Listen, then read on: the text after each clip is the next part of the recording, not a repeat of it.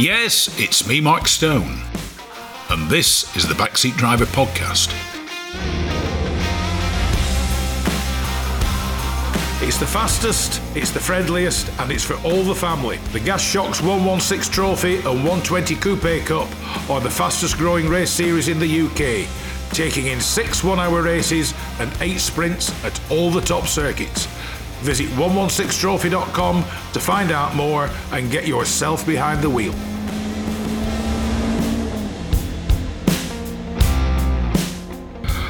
I'd like to welcome back to the Backseat Drive radio show Noel Stokoe, press officer and librarian and out-and-out Jowett enthusiast from the Jowett Car Club. We finished off last Sunday with gearbox problems and the fact Jowett were busily filling up the local Bradford football ground with conked out cars. But, I mean, things did improve to a degree. So, Noel, welcome back to the Backseat Driver radio show. Yes, it's nice to see you again. Now, as I said, we'd stopped with Duff gearboxes and a football stadium in Bradford full of conked out cars. Yes. Do carry on. Right, I will. Yes. Well, just going back slightly before we do that, I ought to mention a bit more about the Javelin and Jupiter successes in competition. It rather evens out the conked out bits. Yeah, we need to say something nice, don't we? So, but yeah, they entered a Jupiter, which was very brave of them actually, because they entered a Jupiter in the Le Mans 24-hour race in 1950. Now, at that time, they'd only built about 4 or 5 cars. Anyway, they entered the Jupiter in it, and it ran really well. Once again, it was driven by Tommy Wise and Tom Wisdom. And now, just putting it for those who aren't sure, the Jupiter it's an unusual style car. It has what you might call a saloon car front and a Jaguar XK 120 back end on it. It's one of those cars that the description probably doesn't do it justice. No. When you see them, they are actually a very stylish car. They're a smashing car. I'm saying that to keep you happy because you've got one in your garage. Yeah, yes, that's true. Well, yeah, they're a lovely car, and I'll say at the time they were very advanced, and they have always been very popular with enthusiasts because even in the early days they were recognised as being a really good driver's car. So I'll say they entered the 1950 Le Mans, which they won, and the 1.5 litre class, I should say, and it was a record distance they covered. It was the first one after the Second World War, I believe. Yeah. I don't think there was one in 49. I think it was. Anyway, they entered in 1950 and they won the class in 1950. But then they entered again in 1951. They put 2 ordinary Jupiters in, and then they also put in one called the Jupiter R1, which is basically the same chassis, but they had a very lightweight body on with motorcycle wings on, designed specifically for the Le Mans race, really. And anyway, the 3 cars competed in the 24-hour race, and the R1 Jupiter, it broke down, it blew its head gasket because they tweaked it up so much. It was I say the head gasket blew on a bit fragile. A bit fragile, yeah, absolutely. But one of the ordinary Jupiters won the class again, so they won the class in 50 and 51, and then 1952 came along and they entered 3 of the lightweight Jupiters called the R1 again, and 2 of them broke down during the race, and the third one was in the pits for an awful long time because somehow they'd managed to get water into the petrol, and they had to drain all the petrol off and refill it, and by the time it set off again it had been in the pit for a considerable time. And there was Porsche, a Porsche in the class which was literally laps and laps and laps in front of us. I mean, there was not a hope in hell of catching the Porsche because it was a faster car anyway. Yeah. But this is when Mark was making some comments about us winning by default in 52. What a dreadful thing to say. But anyway, to cut a long story. Put it this way, if you're going to win, never mind. I was going to say, he's quite right, but as far as the history books are concerned, we won the 1952 one as well. But it was won because Porsche made a mistake. Yes, they came into the pits. There was something not quite right with the car, so they didn't turn the engine off when they filled it with fuel and sent it on its way again. But of course, the scrutineers spotted it, and he was disqualified because he hadn't turned the engine off in the pits, which they had to do. Well, so I'm told anyway. So anyway, the outcome was, by that time, the Jowett was back on the road again, but every other car in the 1.5 litre class had broken down. So all the Jowett had to do was to limp home, basically, which is what it did. But I'll say the history books say we won 3 years in a row, which we did. Yeah. So, but like the order of index, it was the lesser class because they didn't win outright, but it was like order of index. Yes, the that's engine right. sizes. Yes, and everything on else. the engine sizes. But another thing we don't really want to talk too much about is the fact that there was a Porsche in the 1.1 litre class as well, which didn't break down, but he won the 1.1 litre class with a much longer distance than we did in the 1.5 litre class in the Jowett. Anyway, Jowett Semantics. But they realised then, the Jowett board, that they'd had the day basically. They'd had 3 years of glory, and so they stopped racing then. But the Javelin was still very popular, and the Jupiter, with enthusiasts and local racing drivers and the like, and so they carried on well into the 50s doing competition work, and they were very successful, particularly in the Monte Carlo Rally. They were very popular, particularly the 50-51. Because that era and the Monte Carlo Rally, that was, if you could do well in the Monte during that era, it was serious sales promotion. Oh, absolutely. And ordinary people could enter in those days. I mean, one of the people who entered in the Alpine Rally, a gentleman with a wonderful name of Smallhorn. I forget his Christian name, but he and his friend entered in the Alpine Rally, which they did very well in. But it was just his family. It was just his normal car. He used it for everyday use. Yeah. But in those days, before big money came into motorsport, anybody could enter these sort of races and stand a reasonable chance of doing well in them. But by the time you got towards the mid-50s, that was no longer the case, really. Well, the only thing you had to do was fit a set of spotlights, really. Absolutely. That was roughly about it. Yeah, that's right, and have some snow tyres on the back. Have some snow tyres on the back. So, anyway, coming back to Jowett's problems, if history had been kinder to them, they would have done very well after the war, because, as I say, the Javelin and the Jupiter were potentially world beaters, but they didn't have the investment put into them that they should have had, really. And I'd mentioned earlier on that the Bradford van was produced as well from 1946, which was a stopgap model, which was a rehash of the 1938 twin-cylinder van. Were the vans based on anything? Because a lot of manufacturers, I mean, it still happens today, they'll take a small car and van it, for want of a better description. Totally, yes. I mean, the Jowett's realised there was a fair bit of money to be made out of commercial vehicles, and because back in those days, unlike today, nearly every local butcher, every local florist, every baker, candlestick maker, all the rest of them, they all had their little vans with the sign writing down. That's right. Yeah. Now, the Jowett brothers back in the 20s realised there was a big market for light commercial vehicles for exactly what you'd said. The local butcher, carpet person, anybody with a small business needed a small vehicle which was cheap to run. Yeah. And I say that they advertised the fact it was a penny a mile to run these cars. And a lot of them actually had only one seat. They had a driver's seat. You had to pay extra for a passenger seat. Yeah. But the actual van was based on the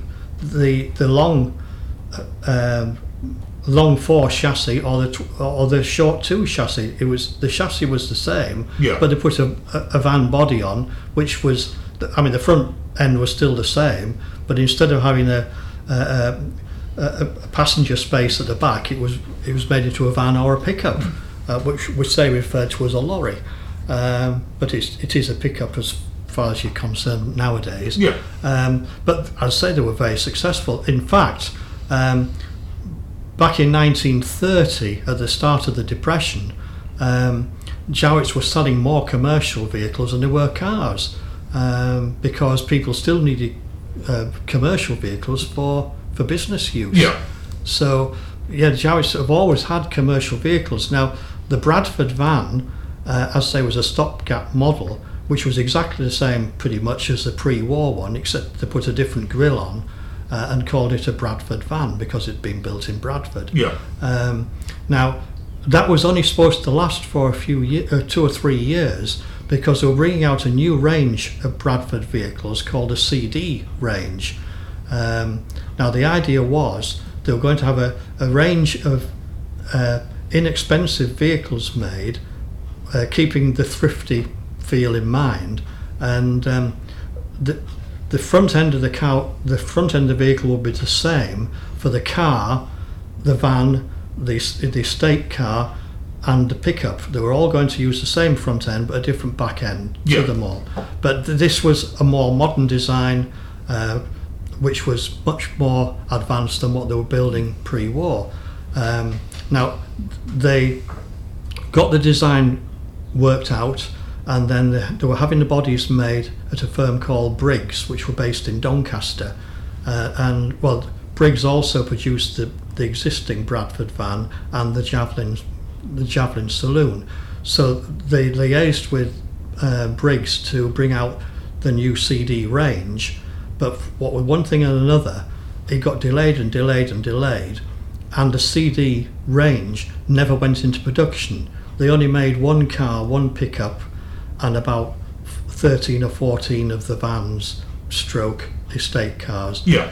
So they never went into production, and my view is if they had, they would have been very successful because they had a more modern look, a bit like a standard Vanguard type front end, and much more advanced than the pre-war model.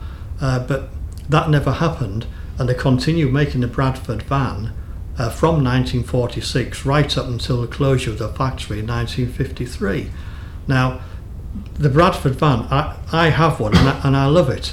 It's pre-war in every respect, but it's great fun to drive, easy to work on, because I'm not a mechanic, so I can keep a Bradford van on the road pretty much myself. but the Javelin and Jupiter, I rely on club friends to help me out because they're too complicated for me. Yeah. But anyway, the outcome was the CD range never went into production, so they relied still on the Bradford van and then the Javelin and the Jupiter.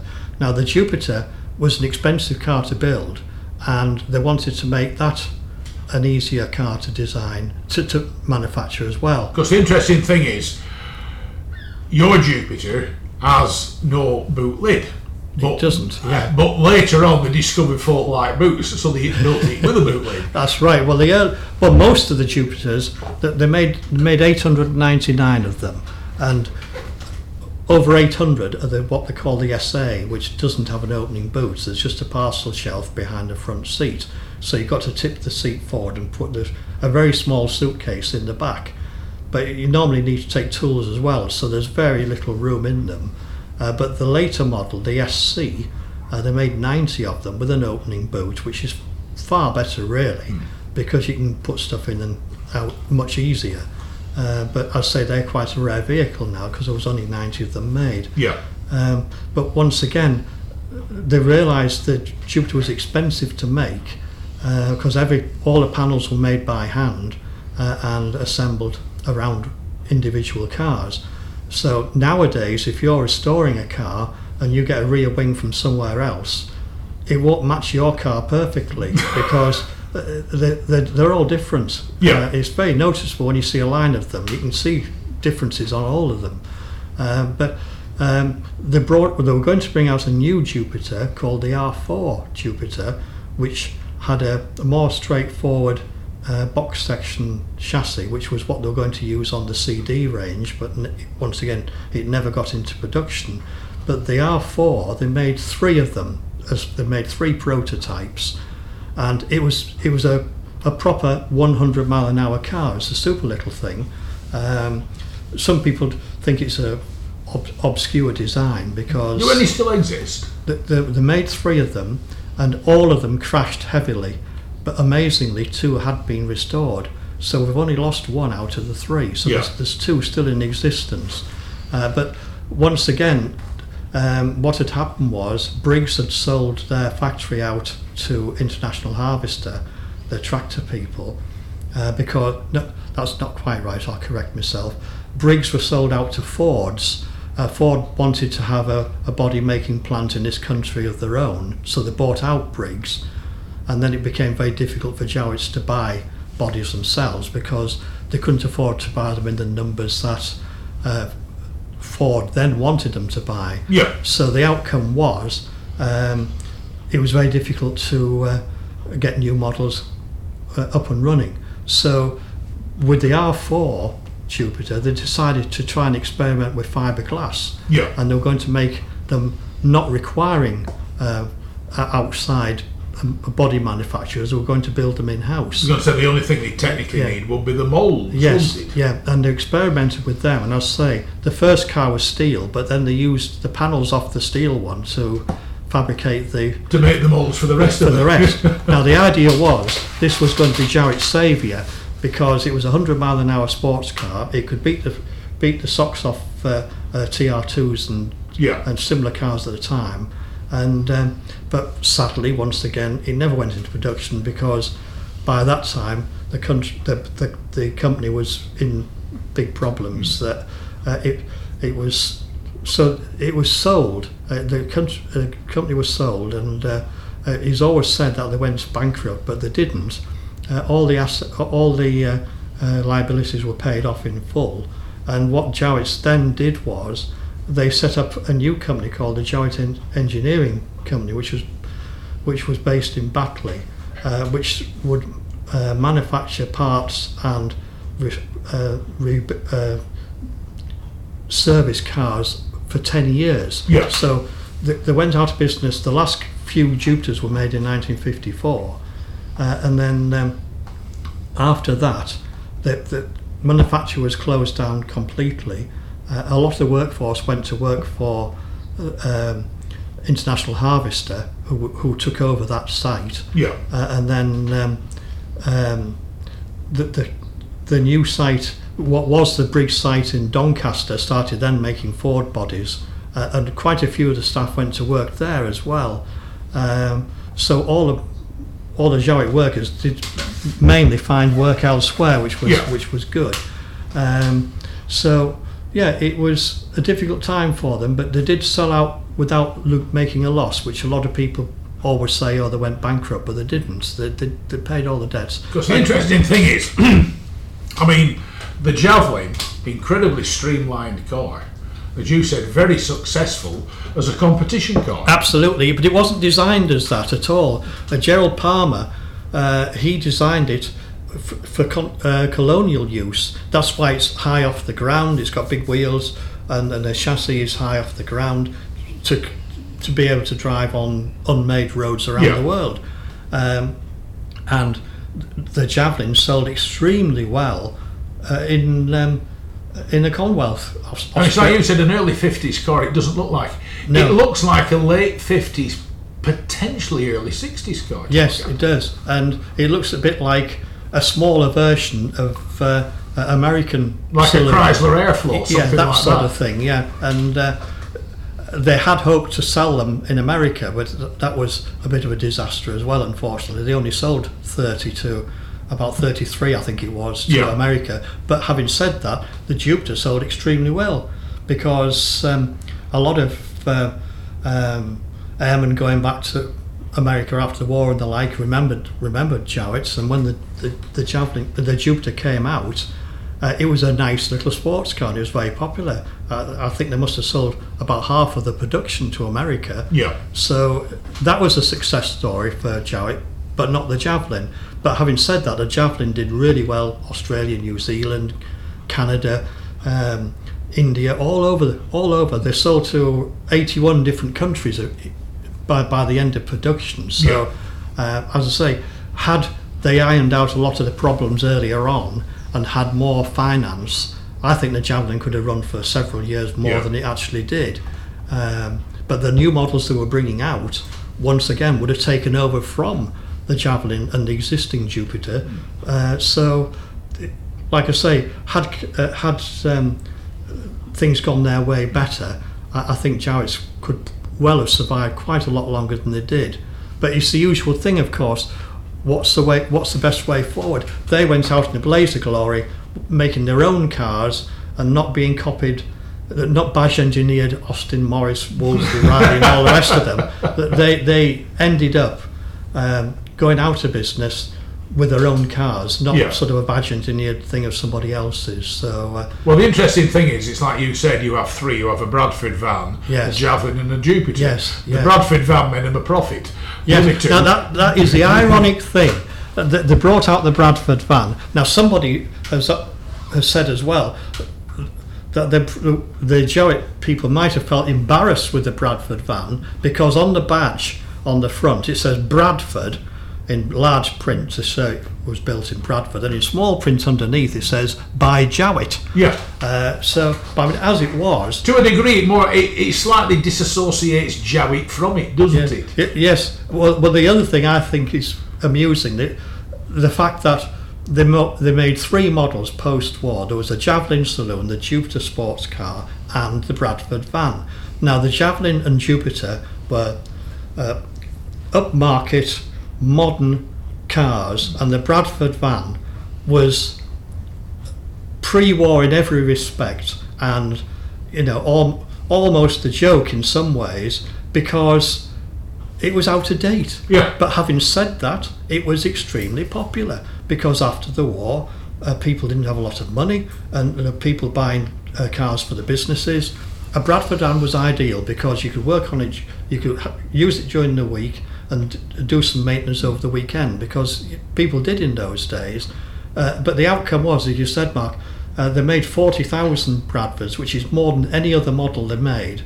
And the Bradford van was the only model post-war that made money for Jowett. In fact, the Javelin Saloon and Jupiter were financed by the profit from the Bradford van, which I find amazing, really. I mean, one of the famous posters they have was called "From the Same Stable," and it's got a stable block with some horses' heads poking out, and it's got a Javelin car, a Jupiter sports car, and a Bradford van all in a row, saying "From the Same Stable." But I mean, they look so different. There's two very modern looking vehicles and one looking prehistoric. But as I say, I love the Bradford van. They're a lovely car to work on, and if you want to have pre-war driving but want something a bit modern, a Bradford van fits the bill perfectly because it is a pre-war design in every respect, and the actual engine in the Bradford van is basically the same engine as it was in the first 1906 car, and in the Guinness Book of Records for many years, we were in there as having the longest running engine production of any vehicle for 47 years.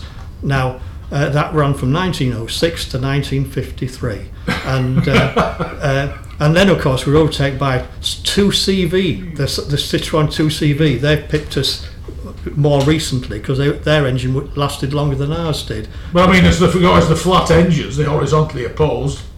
Besides Citroën, you have Panhard, the first French manufacturer. You have Porsche.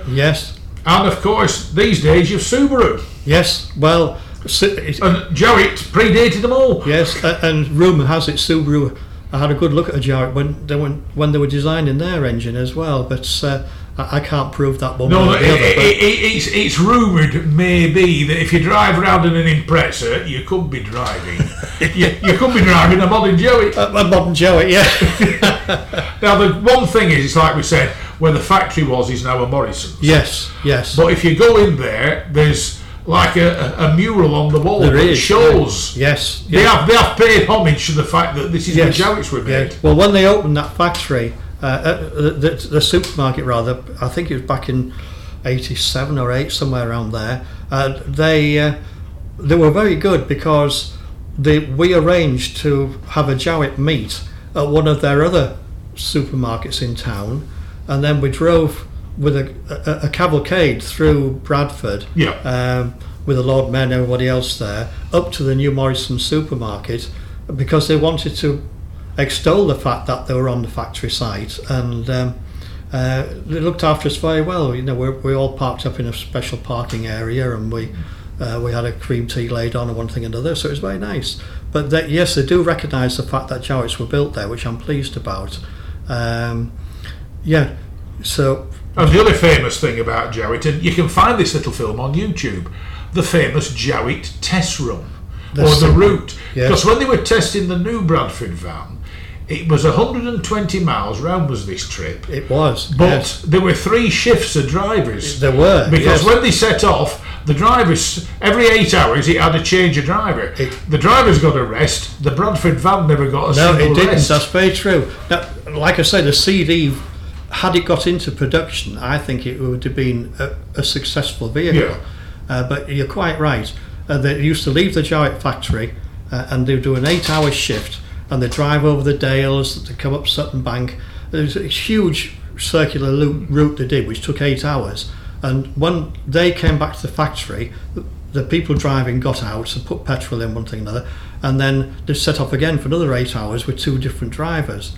Well, they did it in winter time. In winter, they had some horrendous weather, but they managed to do it for several months until they ironed out all the problems. They even took one on a test run to Italy. They went all the way through Italy and down to Pisa and back again without any problems. The actual CD range was partially designed by a gentleman called Roy Lunn, who took over from Gerald Palmer when he left in 1948.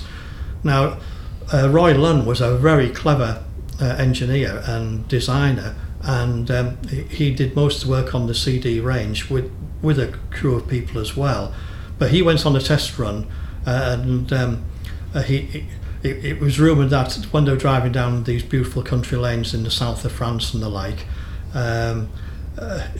one of the Jowett factory workers went with them in case they had mechanical problems, and they'd said, "Oh gosh, this is wonderful countryside, isn't it?" And this chap had said in the back, "Well, if we tidied up our area a bit, ours would just be as pretty as this is." But anyway, they did the CD trip quite successfully, and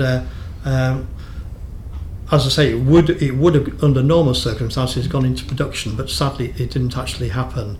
But one of the people in Switzerland who had a Jowett agency, he joined the journey at one stage, and was very impressed, and they were going to put orders in, but I say it just didn't happen, unfortunately. So it's a sad story in some ways, but it's a wonderful history that Jowett had. So I'm proud to be part of it, really. I mean, I've been I'm a new boy. I only joined the club in 1984. So how many Jowetts exist? Are they still out there? Oh, there's a good number. I mean, Jupiters, they are getting restored more and more. When I first joined the club, my car was, a reasonably tidy car, but I mean, nowadays they're getting really well restored, and some of them look better than they were when they were. I mean, I know for a fact that there's 2 of them this year raced at Classic Le Mans. A green one and a pale blue one. They're still out there racing. Yes. Now, Richard Gain, who was driving the light blue one, he's been waving the Jowett flag for quite a few years now. He's been to Le Mans more than once, and he does other prestigious events as well. But it's a rich person's game to do motor racing now. I mean, the amount of money he spent on engine rebuilds and the like is phenomenal. In fact, he'd blown up an engine just before the Le Mans, so he had to use his replacement engine to actually do that trip. But no, it's wonderful to see them still in race mode now, those two cars are the main two Jupiters. But we've had Javelins as well in recent times. When they first brought out the Pirelli Marathon, I think that was 1988 from memory. We had a team of 3 Jowetts, two Jupiters and a Javelin. My friend Jeff McCauley in York had the Javelin, and it did really well. They all did very well. All 3 cars finished, but once again, after the first year, it got more heavily financed by more famous people. I mean, Sterling Moss, he had a car in the second one, and the car was prepared for him in advance, as rumoured at £30,000 or something. So it then became very difficult for the likes of ordinary club folks to enter cars. We did 3 years on the trot, but then we stopped after that. But we've done a lot of other racing in other events as well. So we still do our best to be seen by as many people as possible. So yeah, we're going from strength to strength, and as I mentioned to you earlier, Mark, it's our centenary next year. So where will celebrations take place? Well, the main rally is going to be based in Wakefield. We've had a lot of problems trying to find a hotel big enough, which is our normal problem, because you need a hotel with a capability of seating 250 people for the dinner dance, so it does limit a lot of places. But we're going to have various events during the year. They're doing a rerun of the 1923 Jowett forming of the Southern Jowett Car Club. They're doing a rerun of that. We're going to be at Goodwood. We're going to be at the Bradford Industrial Museum later in the year. That's normally in August. Well, it's this weekend, funny enough, this year's one, but we're doing a bigger one next year. The Industrial Museum is a wonderful place to go to. They have a transport section, and there are about, I think there's 10 or 12 Jowetts in there, ranging from the very early ones right the way through to the Jupiter. So it's we always go there for what we call the ex-employees reunion, which we are finding less and less workers there now because of their age. We've got one wonderful gentleman who's still in the club, who's 104, and he's still very active. But it's on our calendar now, and it will be indefinitely. So there's plenty going on, and we'll be keeping busy, particularly next year. So if anybody wants to find out about anything to do with Jowett and the Jowett Car Club, you'll have a website. What is it? Jowett? We have there's a Jowett website, which is jowett.org.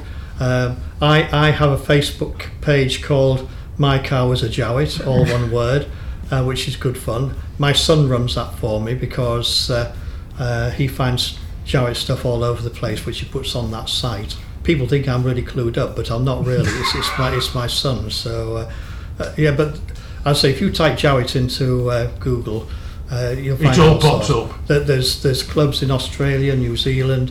There's an American branch as well. So we're all over the world now. So you don't have to look far to find us now. Noel Stokoe, it's been a pleasure chatting to you for the second episode of this show. But thanks very much for joining me on the Backseat Driver Radio Show. That's my pleasure. Rarely beaten on price, never beaten on service. Whether it's cars, bikes or commercials, Hodder Tyres are the best in the business. And when it comes to tyre expertise and advice to supplying the correct tyres for your vehicle's specific requirements, nobody comes close to David Lakin and the Hodder Tyres team. So give them a call on 01200 613 192 or visit the website at hoddertyres.co.uk.